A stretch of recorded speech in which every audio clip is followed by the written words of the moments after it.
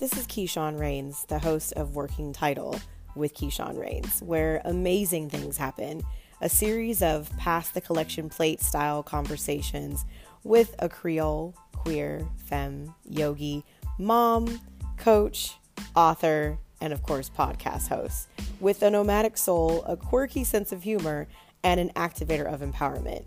These conversations are just a chance for me to speak on ways to be mindful in a mindless world. Stories are shared, folks are empowered, inspired, and impacted to be more phenomenal versions of themselves through simple conversations about complex like love, life, and the pursuit of being real. Thanks for listening.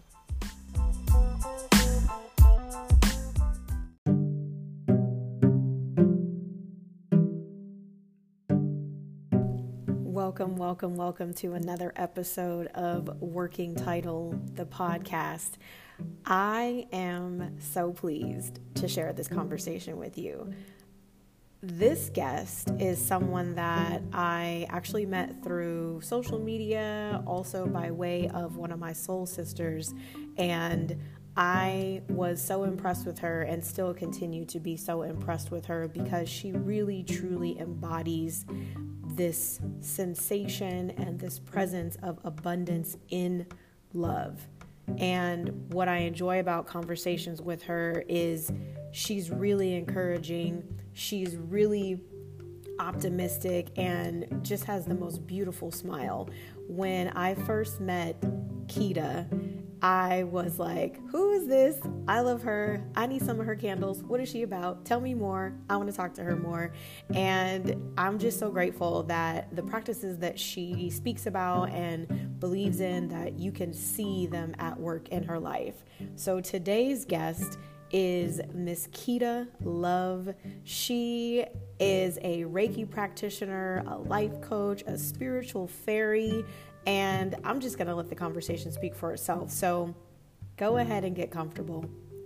Sit back and relax. Take a couple of long, deep, cleansing breaths and get ready for another conversation.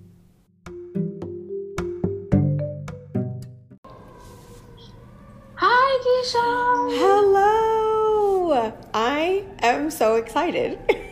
Me too. I've been looking forward to this for sure. So have I. So have I for so many reasons. And I'm also excited. I can't wait to hear.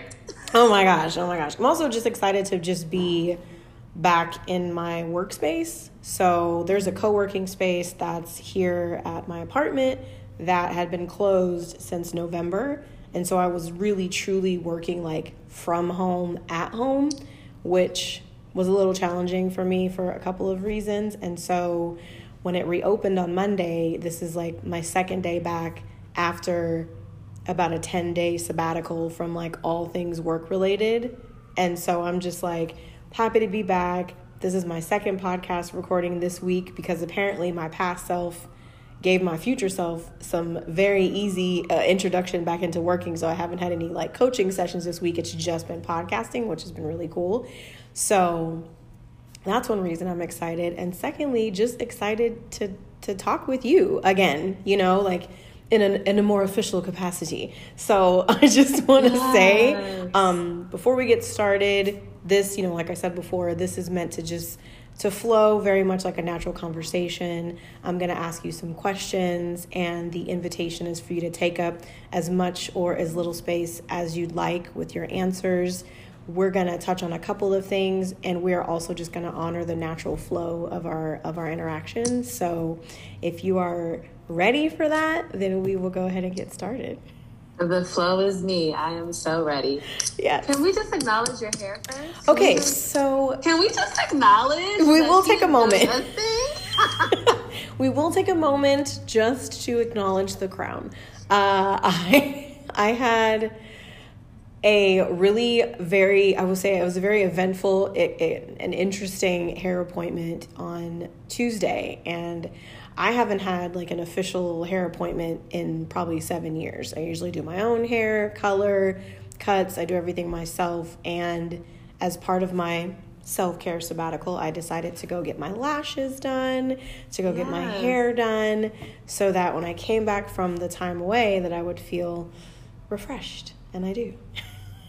I am so happy for you. You are glowing. Thank you. And I just feel like it's so beautiful whenever someone takes the time to just take care of themselves. Yeah. We're taught to just stay busy. But I feel like one of the ways to just honor yourself is to do what you need to do for you. And so a 10-day sabbatical, I am so happy. I'm so glad because you deserve it. Look at you. I appreciate it. So I also will say that I did not plan ahead for my food delivery. So there will be a possibility that I may have to pause our recording and then meet the Uber person at the door to gather my food in about 20 minutes. Just a heads up, just in case. That's totally fine. Include the delivery person in the podcast. Exactly. Like, hello, you want to come and say hello? Just be a part of this very real experience of what life is like during this time. It's just life. It's just life. So I'm going to give you the floor, give you the mic, and the opportunity to introduce yourself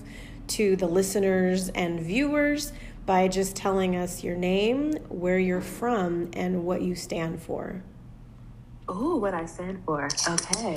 Well, I'm Keita Love. I am a Reiki practitioner from Washington, D.C., but out the womb, I feel like I've always had a California heart. So, like, I would always say I'm from D.C., but I just feel like I have the vibe of someone who prefers joy over stress. Mm-hmm. And I know that D.C. has a lot of transplants, and, you know, stress is how we get things done here. But I've always felt really disconnected from that. And so that's led me on a journey of spirituality, and has just been really amazing to be able to be so insightful and take ownership of who I am and really learn to empower all of me versus really succumbing to societal standards, environment standards, just anyone's standards but my own. And I feel like that's a really great way to really sum up what I stand for. I stand for individuality.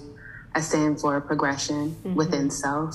I stand for healing self, honoring self. And that doesn't mean don't fuck up. Is it okay if I curse? It's all the way okay. Yes. Okay. I usually say that in my spiel, like, use whatever language or language, body language, verbal language, or otherwise that you feel will best express yourself. I tried to keep the camera above my hands because I know I can be very expressive. So I was trying to be intentional about that at the bare minimum. Well, I'm super expressive with my hands too, and as you can see, it's, you know, they all up in the frame, so it's fine. Yes. So, yeah, I just stand for the healing of self, taking ownership of self, and trying your best to enjoy what that means. Agreed. I think that taking ownership of our healing is something that I feel like only recently has become normalized or has started to become normalized, especially when we think about if we own the traumas, whether we want them or not, then why should we also not own the healing? You know, and understanding that healing is a process. You know, it is not a destination. It is a process. It is a journey. And yesterday I was listening to this meditation during my walk, and there was a quote, kind of paraphrasing, where he said, healing is not about fixing. Healing is about accepting what is disclosed when you go back and review your traumas. Accepting it. It's coming from a place of acceptance, not fixing it, not fixing ourselves, but instead accepting ourselves is the healing process, and saying, oh yes, that happened. Oh yes, that hurt. Oh yes, I was disappointed by that. And I accept that experience, and I choose to move forward in whatever way that looks like, as opposed to looking at healing like it's meant to go back and undo things or fix things. And it's like, well, no. It's just like when someone breaks a bone, the bone is broken. They can reset it as much as possible, but the bone will never fuse fully back together the way it was before the break, because it's healed. It's different now. So Yeah, thank you for that. I love that and totally resonate with that, because I feel like for sure, when I got into spirituality, it can be really overwhelming, and it can make you feel like there are so many things wrong with you. And then that becomes problematic in itself. And so I will definitely say, over the course of just being involved in spirituality, I've learned that it's really just about integrating all of me, all of my patterns, all of my habits, all of my experiences. And it's not for judgment. Like you said, it's for acceptance. I love that has become something that's more prominent, because that's another thing that like I kind of notice is that people use spirituality as a way to judge. If you're judging, I feel like you have it all wrong. Like, I don't want to say all wrong, but it's your perspective. Right. I just feel like it's important for us as humans to never point the finger. Like, we are all learning and all evolving and all growing. And so it's really important to like just hold that vibration for someone of just creating space. Like, do you know how much love and acceptance and healing can come from just creating space and someone not knowing they're being judged? Right. It's really that simple, because that's why we do things in the dark or hide things, because we feel like we're being criticized, when it's really about us being okay with whoever we are. Right. Right. And recognizing that our judgments are often, they start off internalized. You know, the way that we judge ourselves, the way that we hold ourselves at court, the way that we're hard on ourselves. When we're observing other people's experiences, we're just forecasting and projecting that same type of judgment onto other people, to the point where people no longer feel safe allowing others to be a part of their healing experience. They no longer feel safe as a person who's going through it or growing through it or evolving.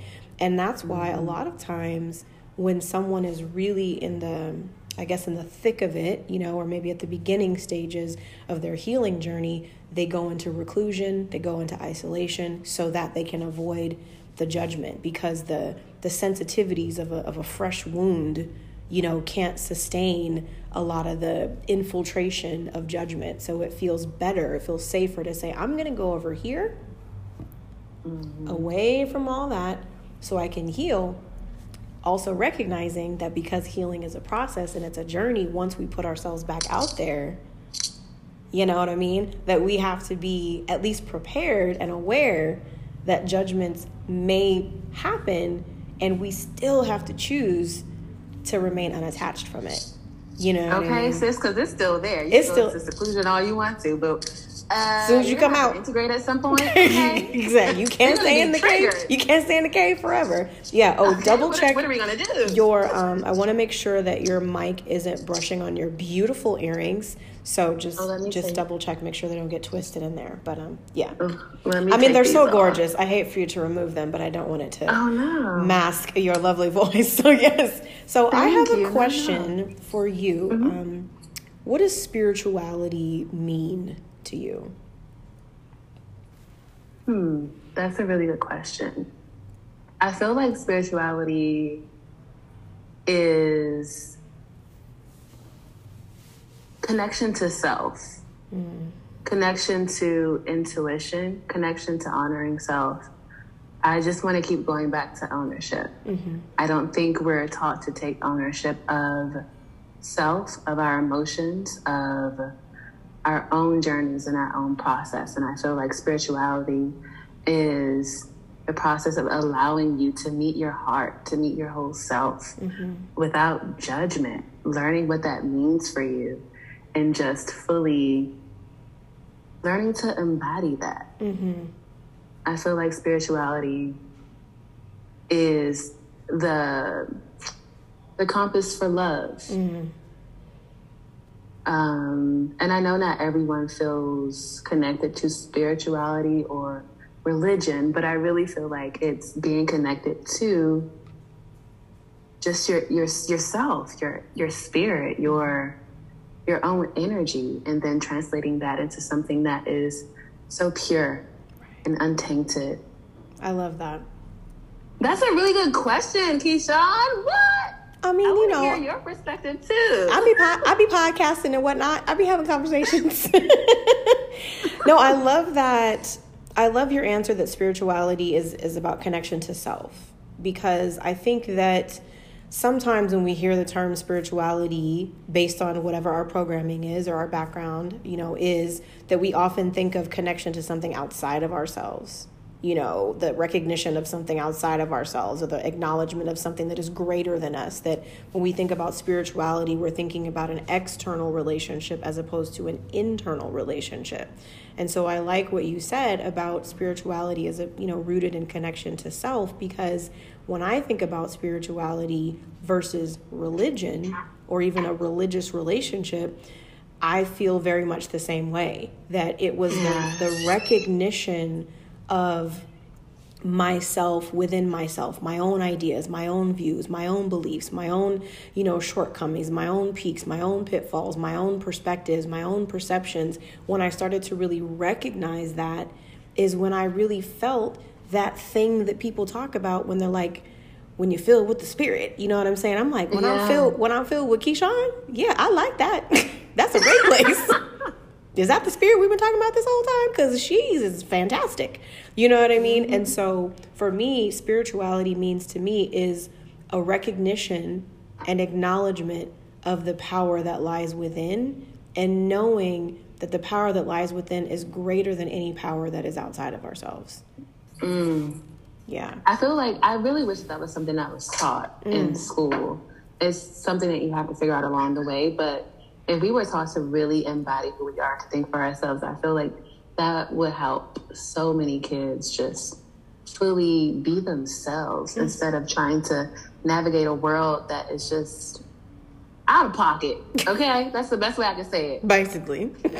Just all the way out. Out of pocket, not even on the pocket, just all outside the lines and everything. No, I agree. I mean, I have theories on why I would say it's spirituality or self-awareness or a conviction of self is not really taught, because then we would be creating a free-thinking society. And I don't know if that really goes in alignment with the controlled society that we currently exist in. So I think that is one of my, goals and intentions as a parent, is to raise a free-thinking human being, is to encourage and empower my son to know, even if we don't agree, I recognize that you came here with your own journey, with your own destiny, and I'm just really here on my own journey and my own destiny. We're just co-creating right now, brother. So, what I'm saying, we're going to integrate in some situations we're going to segregate. But I love you. You know what I mean? And I'm here out of love and out of support. But I think it would be fantastic, I think it would be fantastic if more young people were given this wisdom earlier, so that they don't have to wait until they're fully grown to actualize it. They're going to keep learning it. It's going to keep changing, but at least to introduce it early, I think would be fantastic. Yeah. You are already ahead of the curve if you created that space for your child. I feel like any parent that can acknowledge that their child is an individual is already doing something profound to me personally, because I didn't grow up feeling like I had a voice or like my experience mattered. It was about keeping your head down and getting whatever you needed to get done. Yeah. Make good grades, and that's it. You're a child. You can go have fun occasionally, but because you grew up on Division Avenue, you should probably stay in the house because you divided the hood. So it was really about just like keeping your head down, getting good grades, so you can get a good job, and then that's going to be all you need. Right. But I'm emotional. I'm an empath. What do I do about all the things that I feel? Yeah.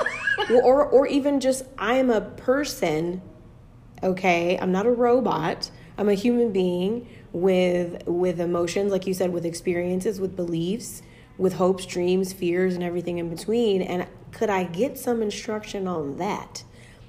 Please? However, what I think we're realizing, I was having a conversation earlier this week, what we're realizing is we only got what they gave us. Our caretakers, parents, grandparents, otherwise, we only got what they gave us. They couldn't give what they didn't have. And so because of that, we did go into the world with a certain lack, so to speak, or maybe even a certain opportunity to be able to acquire more, to actualize more. Just like my son will go into the world and he's going to acquire more than what I gave, and then it's going to continue. Mm-hmm. So the hope, I would say, is the more that we start to actualize and the more vocal we are about it and the more that we express it, then the quicker we'll start to see the changes happening. And it won't necessarily have to be generational. It could be a little sooner than that, you know? So I definitely feel that, because even with your son, I didn't grow up really doing any extracurricular activities. It was always about academic standards. Mm-hmm. So the fact that he's in school for film, which is something that I wanted to explore, but it was frowned upon because there's no money in that. I find that it is just so encouraging to see young people actually honoring their creativity and honoring their voices and honoring themselves. And that skit that they did about like the toilet paper or the lack thereof, hilarious. So we need that. We need those voices. And so I definitely feel like I see a progression happening inside of society, and it makes me really excited to be a part of that journey, because I see and I feel us healing as a people. Agreed. I agree. I think that even something as simple as the practice of self-care, and that something as simple as, you know, saying to my son, like, you need to take care of yourself. You need to make sure you're getting some rest. You need to make sure that you're not, you know, pouring so much of yourself out that you're depleted. Those weren't things that I remembered hearing or learning about as a kid. And so understanding also that children model a lot and they mimic a lot of what's being modeled for them. So when they see, oh, mom, dad, or caretakers are working themselves to the bone, or they're not taking care of themselves, then they kind of grow up doing the same thing, thinking, well, I guess this is just how you be. This is just how you be, right? You don't sleep, you don't eat, you don't do this or that. So I've been very intentional about making sure that I model certain behaviors for him. And this does not mean by any stretch of the imagination that I did not make some mistakes along the way, and still left room to even be acknowledged or checked, in a sense, not in a disrespectful way, but for my son to be like, but you told me that I should XYZ, so how come you ain't XYZ? And I'm like, you know what, brother, you're right. Let me go handle myself. Let me go take care of myself. You good for a little while? Cool, because I need a nap. So yeah, it's having that. Come on, Mira. Having that. Hey, I mean, that's what they're here for. So I want to ask you a little bit about before the podcast, you know, I send out a questionnaire, and I'm super intentional about some of the questions that I ask on there, because I just think it's a cool way to get to know each other a little bit more. And I'm always very curious about how people are going to respond. And one of the questions was, it might have been a couple weeks ago, so I don't know if you remember what you said. I don't. But one of the questions was, if you woke up tomorrow morning with $100 million in your bank account, what is the first thing that you would do? And your response was, the first thing I would do is purchase a loft space in Chicago, pay all my bills in advance for a year, pay off all my debt while simultaneously creating a master plan with my team to heal and empower Black women and children with this new financial freedom that we have. Does that still sound like you? Yes. Oh, I wish it was true and happening right now. So tell me a little bit more about why that's the first thing you would do. Why that answer? That answer resonates with me because my goal is to move to Chicago by the end of the year. Every time I go there, there is something about the energy that just makes my heart sing and makes it smile nonstop. There is something about the queer community, the acceptance, the hustle and bustle, but the peace and the fact that there is some work that needs to be done, there's some healing that needs to be done, the fact that it's surrounded by water, the fact that the buildings have so much character. Like, a lot of the places don't even have central AC. Like, there's so much history there that just feels really good. And anytime I go, I end up in conversation with someone and it just flows, and there's this openness there that I don't get enough in this area. In DC, I just feel really restricted. And so Chicago just has this way of opening up my heart and just allowing me to fully show up as me. And debt-free, feel like that's self-explanatory. I mean, stressful. Don't nobody need no debt. Don't nobody need no debt. Yeah. Okay. And I think the reason I would want to pay my bills in advance for a year is just so that's something that I don't have to even consider or worry about, because it is something that is something that I have to consider. And so just to take one thing off of my plate. And then the nonprofit, I am so drawn to healing Black and brown kids and mothers, because I feel like as we heal as adults, whatever children we bring into the world, we'll be able to allow them the space to show up fully. But I don't feel like there are enough resources that mothers are aware of, or they may not even be comfortable with those resources. And so I would love to just be able to roll out some kind of plan that makes healing more accessible and more relatable for mothers. And I was thinking about dads, fathers too, but I feel like that's someone else's work. Hey, that's real. No, that's real. We're going to put a pin in that and come back to it, but continue. Yes. Yeah, that's not for me. But I love when I meet kids who are just so aware of themselves, but they may not be able to fully access themselves in a healthy way. And I know that for me as a child, I was always called a crybaby. There was just so many emotions that I experienced, and I felt like I had to bottle those up. And I just I would love to just be able to help kids navigate that space. Yeah. I want them to be able to have the tools to turn into adults who know how to handle life as a whole. I love that. So that's something that really rings true to me.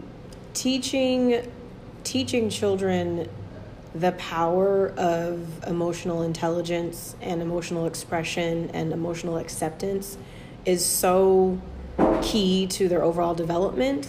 And the fact that it hasn't happened so far, the fact that it's happening now, thank God, there are some parents who are actually tapped in, tuned in, and caretakers that are like, okay, yes, this is something that I wish I had known when I was a child. I wish that I knew how to navigate that. Like you said, growing up as a person who, is an empath, I'm a Cancer, I'm the oldest of all the kids, definitely feeling all the feelings all the time, and being told as a child, stop crying. Being told as a child, well, you shouldn't be angry. Well, you're not supposed to say that. You're not supposed to say this. And saying I'm sorry, I'm 9. I want to cry right now. And I'm going to cry because I want to. And what you going to do about it? You know what I mean? So recognizing that the importance of getting in the habit and the practice of embracing our emotional experiences instead of feeling obligated not to, for the purpose of somebody else's emotional experiences not being impacted by our emotional experiences. Instead of recognizing we all out here feeling all the feelings. So instead of us trying to act like we're not feeling the feelings, or trying to limit our ability to feel the feelings so we don't disrupt somebody else's flow, then everybody's out here bottling things up. Everybody's out here developing dis-ease within their bodies and dysfunction within their relationships. And for what? For what? For what? We're all uncomfortable, so let's just be uncomfortable and heal. Exactly. Because at least if we're uncomfortable in the healing process, eventually we'll be more comfortable with whatever happened then, so that we can develop some space to be able to navigate what's to come. Instead of us all carrying these heavy ass loads, we over here dragging around, bags and bags and bags and bags and bags, and they ain't filled with money. So, okay. Can we put them down, please? Let me go ahead and set this down. So no, the reason why I like asking that question is because generational wealth is something that I'm really passionate about, and it's something that I'm really determined to introduce into the minds and lives of people like myself. You know what I mean? People like you, people who who know that it's out there and know that it exists, but maybe haven't actually seen it modeled and manifested in real life. And so giving ourselves the opportunity to even consider what we would do if we had it is an important part of the manifesting of it. Giving ourselves a chance to just think, what would I do if I did? What would it feel like? That. You know what I mean? To know that I could purchase the space that I want, that I could set myself up comfortably, and that I could give back. And that's what I love the most about people's answers, is that whenever I see the give back, I'm like, that's what I'm talking about. Keep it in circulation. Yes, that makes me happy. That is the goal. And I feel like I've just met people in the past who had access but never wanted to share the knowledge, which doesn't feel good. But, to each its own. I really just feel like there is a huge mindset shift that has to happen to even conceptualize that. And that is a process. I grew up never thinking that I would ever own property, because I just didn't really see it modeled. I had a few family members who owned homes, but used to growing up in apartments. And so I started feeling like, certain things are actually accessible and I can do it. And so that mindset shift, I still am trying to figure out how to translate that to people who just don't understand the discord between your mindset and your money habits. I was able to manifest a mentor who was a millionaire so many times over, and my brain could not register what he was trying to teach me. It took me a whole year to really understand all the things that he was teaching me, and it's starting to come now with ease. And so just knowing and trusting that process of that mindset shift when it comes to money is so beautiful, because especially as a Black person who grew up in a household where it was really about survival mode. That's why emotions wasn't a topic. There's nothing to talk about with emotions. We're trying to survive, eat. Let's just make sure we can make it home. It might not be a safe space or environment. Let's just make sure we got these beans or whatever it is. We just trying not to die. Okay, we trying not to die from starvation. We trying not to die from violence. We just trying not to die. That was the order of the day. Yeah, exactly. So now we're integrating all of the things that we've learned as far as surviving to actually thriving, and that feels so good. It feels so limitless. It does, and it is a mindset shift. When I walked away from my last corporate job, it's almost 10 years ago now. I remember going to this, it's been a journey. I remember going to this seminar, and one of those seminars where they're buy the book and then come here and learn how to be a millionaire, kind of thing. And I bought the book and I started reading it before the actual seminar started. And I was drawn to this particular experience because I read in the first couple of pages that becoming a millionaire begins with a mindset shift. It begins with a change in your belief systems about money. It begins with a change in your relationship with money. It begins there. I can give you all kinds of financial advice and all kinds of investment advice and all kinds of money advice. However, if internally you don't believe that you deserve it, that you are capable of sustaining it, that you're capable of creating it, all that's going to fall on deaf ears, and it's not going to matter. My son's father is a financial advisor. And when I was pregnant with my son almost 20 years ago, he was studying to get all his licenses and get all the Series 7 and this and that and 626. But for some reason, we never had no damn money. So I was like, now how are you out here telling these people how to make investments and we don't have nothing but beans and peanut butter in the kitchen? What class did you miss? You know what I'm saying? What note did you not take? Right? And so it was because at the time, oh, hold on one second, sweetie. Let me double check this Uber situation. Of course. Okay. It's so funny because I told them, just come to the door. The directions are so clear.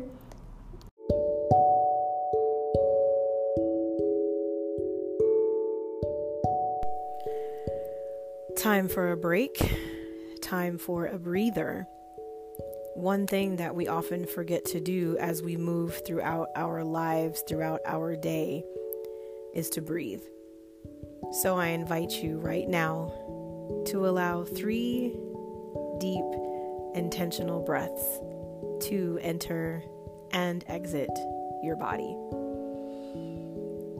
And by the time you're done, we will be ready to continue. Thank you so much for listening.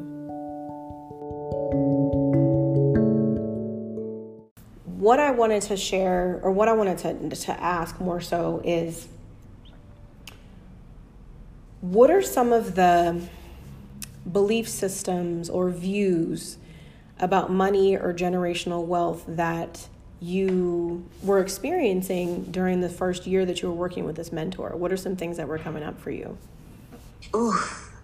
So it was just a really, I think, challenging for me to just create the new synapses around asking for help. Mm-hmm. And learning that I don't have to do everything on my own. I think that was the biggest thing. They would give me assignments every now and again, and I would spend so much time trying to figure it out on my own. But if you have resources, use them. That was a really huge takeaway for me, and that's helped me shift the mindset around what I'm creating as far as my vision and spirituality goes.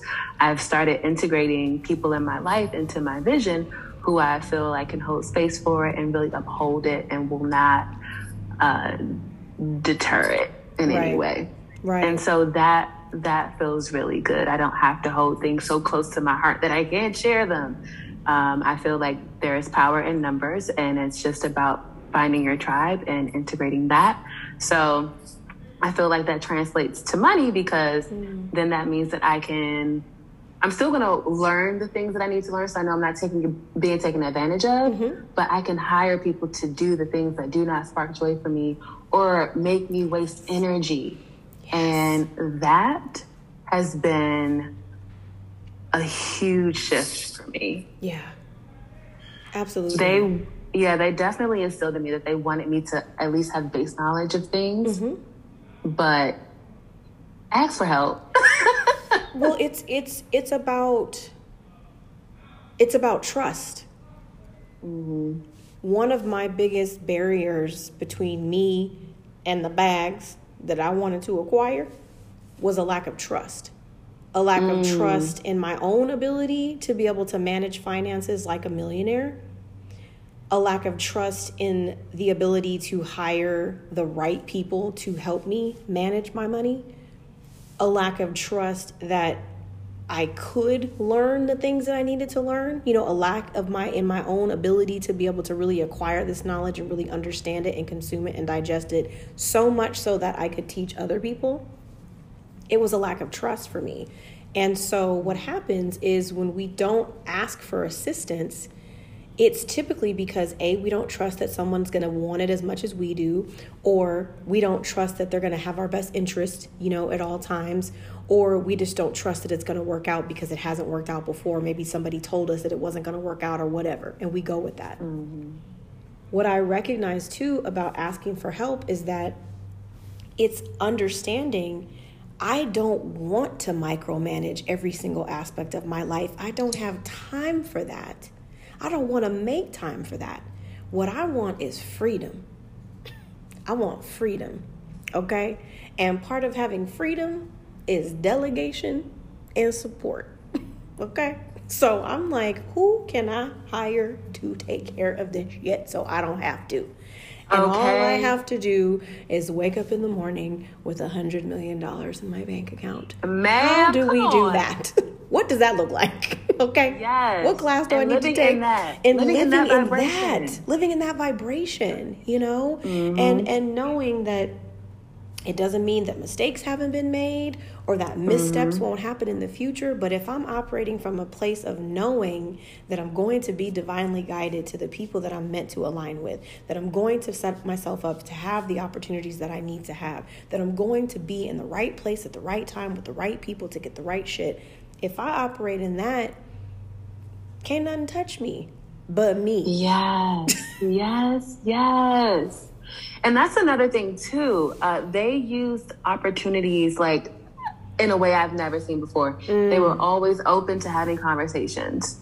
And it wasn't to get anything from anyone. It was just a level of openness that I have experienced in my lifetime, but I know that over the course of my years, you want to start protecting yourself because you feel like you might be taken advantage of, or you start to feel like people don't always have your best interest at heart. So like you were saying, it's that lack of trust, but there is a level of openness that you have to continue to just flow in as you just trust that your intuition will guide you to those spaces that you need.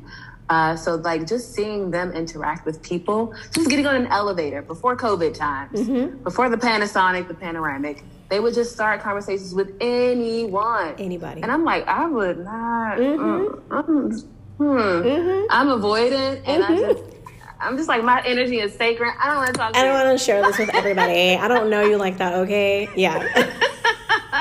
But there's this other side of me that thoroughly enjoys connecting with people. And so what happens when I lean into that space? Beauty. And then the other thing that I learned from them was being comfortable with spending large amounts of money. and keeping in mind that large is subjective. To a person who's making $10,000 a month, spending $2,000 on something might not be a large amount of money. But someone who's making $2,000 a month, spending $200 feels like, that's 10% of my motherfucking income. Do I really have that? However, for someone who's making $100,000 a month, spending $200,000, $2,000, or even $10,000 ain't shit. So recognizing that getting in the habit of not just spending large amounts of money, but investing, exchanging, circulating. The language was also a big lesson for me. Changing my language when I talk about money also helped to shift the mindset into an abundance and wealth generating mindset. Understanding that even ordering food, there was a time, not too long ago, but there was a time when the idea of ordering anything and having somebody come bring it to me, I'm like, well, this isn't a fee and a tax, and I could just go pick it up. Or, well, that's this. I could just go to the store and make it myself. I don't want to do that. I'm busy. I have other shit to do, and I'm hungry. So being in a mindset that says, you know what? For every dollar that I circulate, I am claiming that 7 times that will be circulated right back to me. Okay?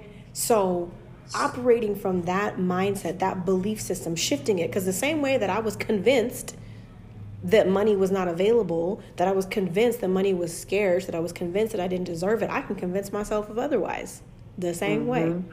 So getting comfortable with spending, investing, circulating money is what's helped me in a huge way to start to chip away and unlearn that lack mentality, to start to remove and release that scarcity mentality.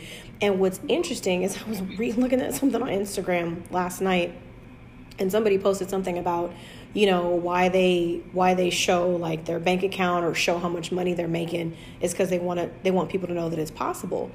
And I commented like jokingly, I was like, I ain't trying to have nobody know how much money I'm making. I want them to think I'm over here clipping motherfucking coupons like ain't nothing changed, because I don't want nobody to come around here begging for shit that I'm not giving away. Because I don't give money away. I give knowledge. I give information. I give direction. And the same way that my mentor, you know, mentors, I should say my money mentors, they didn't just hand me a stack of money and say, figure it out. That's not what they did. They sat That doesn't with do me. anything. What does it do? It's the whole teach a man to fish or give him fish. You know, it's that whole concept of there's more value and knowledge and information than there is in just providing you with the thing that it is you're seeking, because then you'll never learn, and then you definitely can't teach. Mm-hmm. I actually kind of started learning that too with my aunt, because she owned her own business. And she was like, I've been in situations where I've had so much money, but it all translated in the same way. It all disappeared because I did not know how to manage it. And so it just goes back to that mindset shift. You keep giving someone money, but they're not going to appreciate the value of it if they don't know what it took to get there. Right. So I that's another thing that I've been working on. Like, me investing in myself by paying down debt is one way that I am appreciating the value of money, and that feels really good. Absolutely. And time again, I manifested so well. Every time. You know, so I remember going to Agape years ago and hearing Reverend Michael Beckwith speak. And he said, you know, money is energy. Currency is just a container for energy. And energy can neither be created nor destroyed. It's the laws of physics, right? So our efforts to stop energy from flowing by not spending or hoarding money or even spending it reluctantly is really just preventing that flow from coming back to us. And he said, when you sit down every month to pay your bills, instead of looking at it like, fuck, I gotta pay these damn bills, it's more like, thank you for the lights that I had for the last month. Thank you for the hot water that I had for the last month.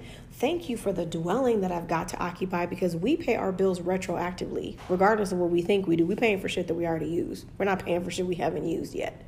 That's why sometimes they don't let you pay your utilities in advance, because you haven't used them yet. You know what I'm saying? So they're like, well, we don't really know how much you're going to be using, so we're only going to take this much money from you in advance.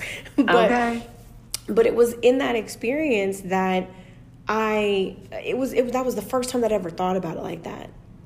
You know, that was the first time I ever even considered, okay, so if I choose to view this differently, you know, like Wayne Dyer says, when you change the way you look at things, the things you look at change.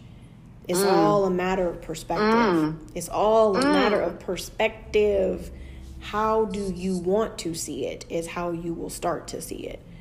And when I think about generational wealth and building wealth and acquisition and manifesting money, there's so many times that I hear people just saying like, I want, I need, but they haven't even created the container for it yet.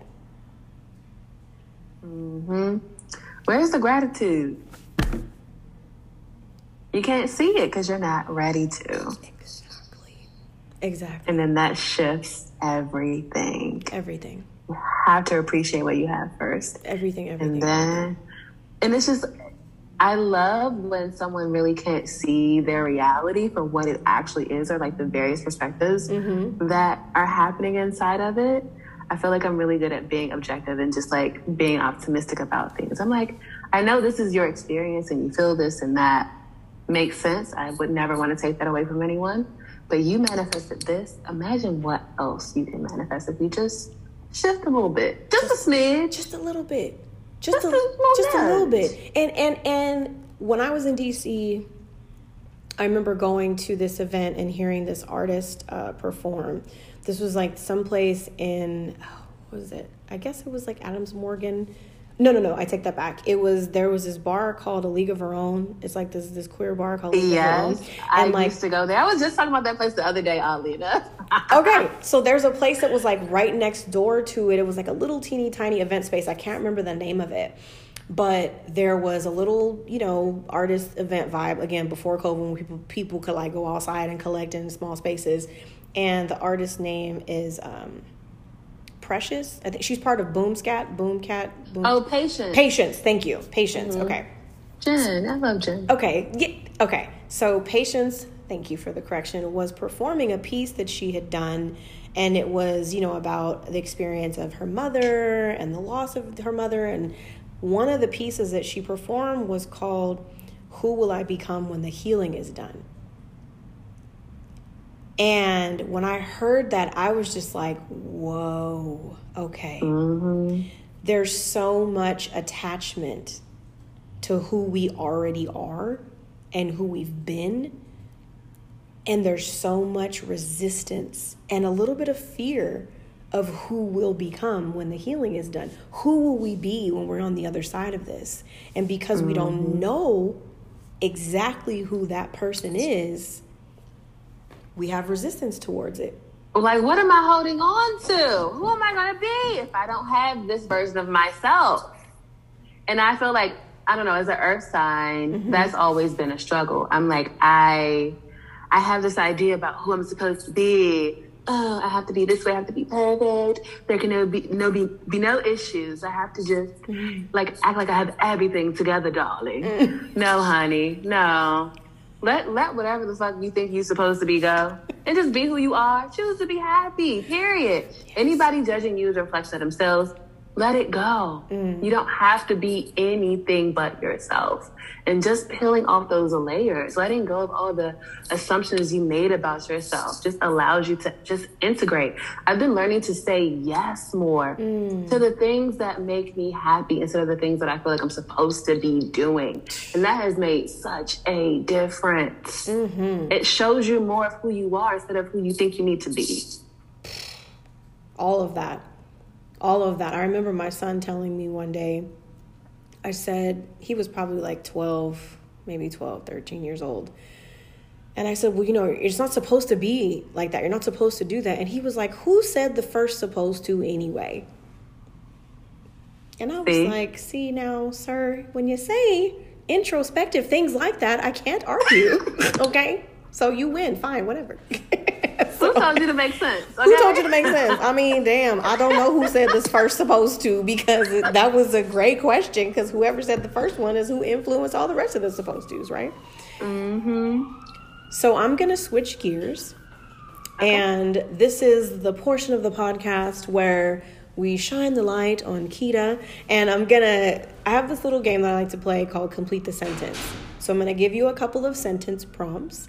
And you can take up as much or as little space as you like with your responses. Okay. The first one is, I am happiest when?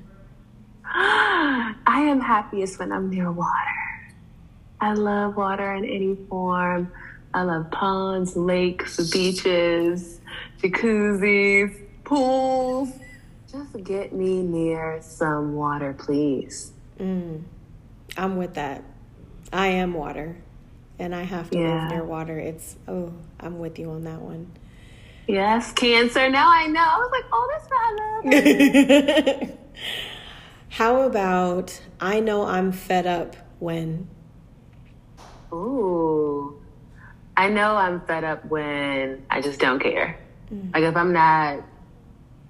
if I just literally am unbothered, don't want to talk about it, nothing, I'm over it. If there's no conversation to be had. Yes, I've reached my word count on this particular topic. It's above me now. It has nothing to do with me. I love it. It's above me. It's above me now. Literally out of my brain. Okay. That's my new favorite saying. It's above me now.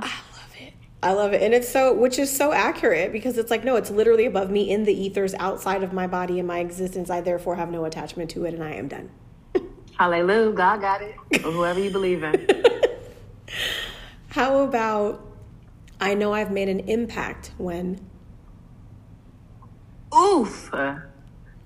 That's a really good question, because I think one of the things I am learning now is planting seeds, but not necessarily needing to see the seed blossom. And so making an impact.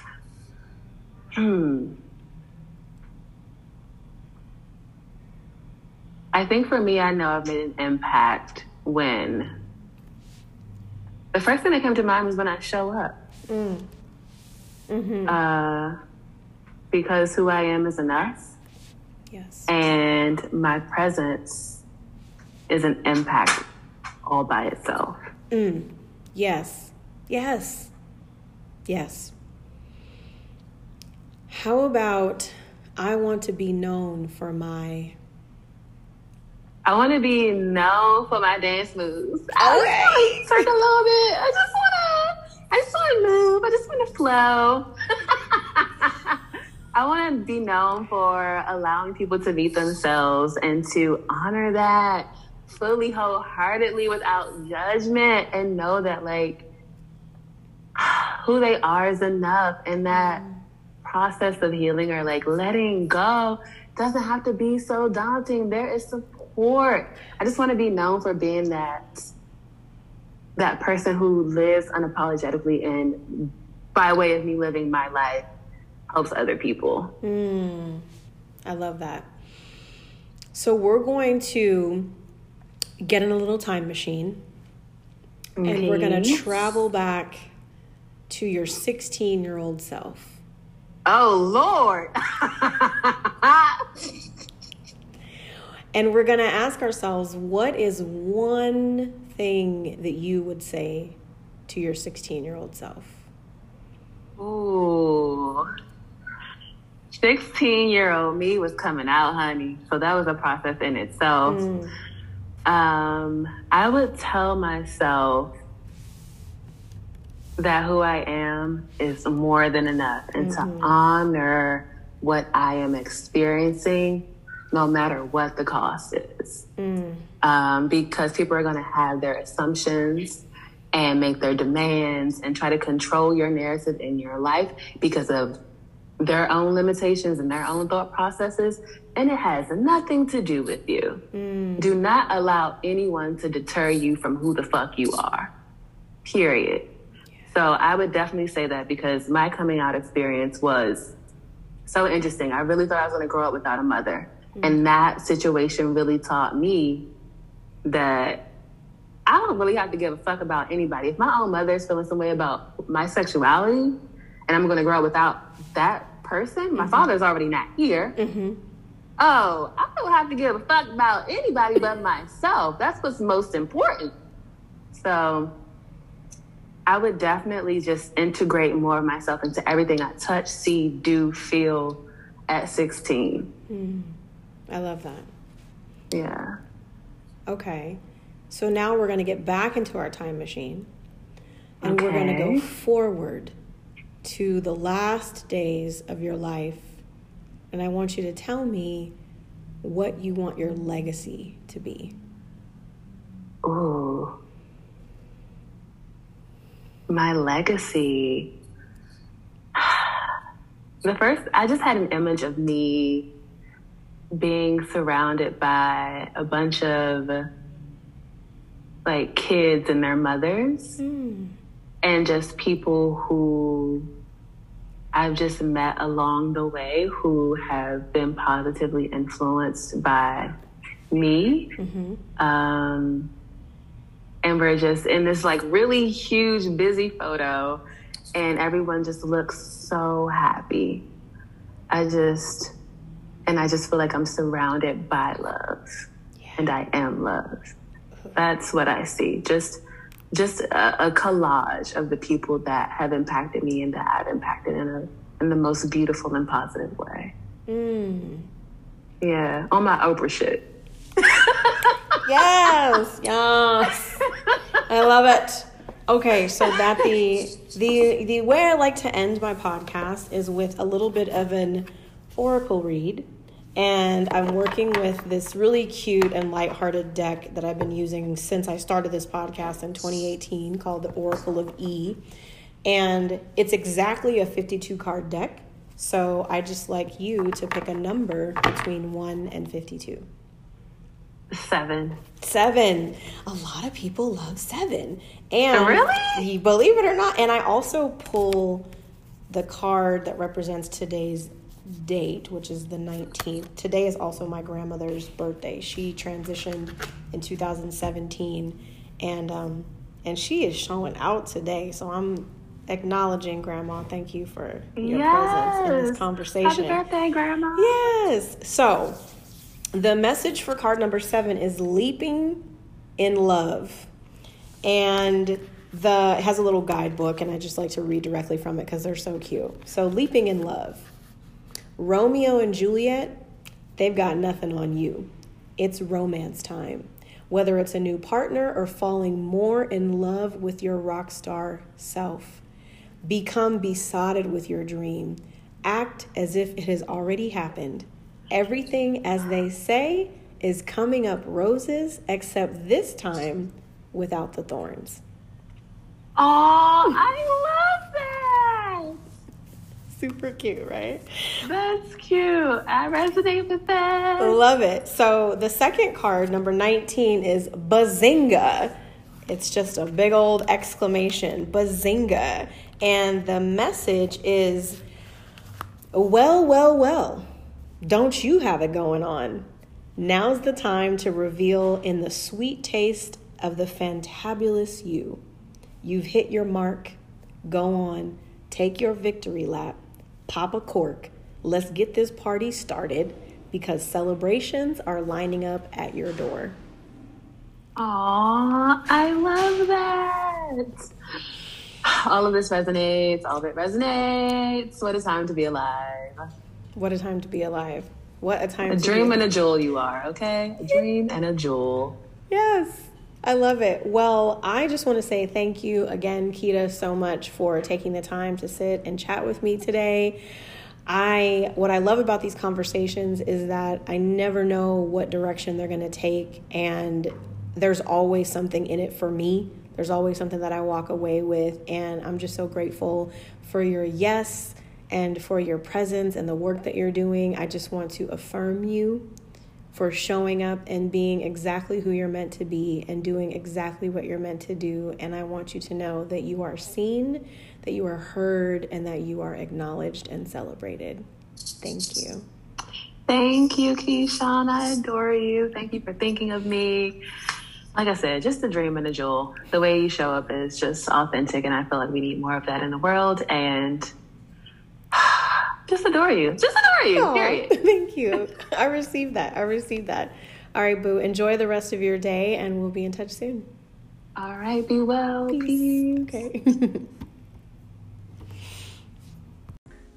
It's time to wrap this up, and I just want to say very sincerely thank you. You have your choice of thousands of different podcasts that you could be listening to each day, and I appreciate you for choosing this to be one of them.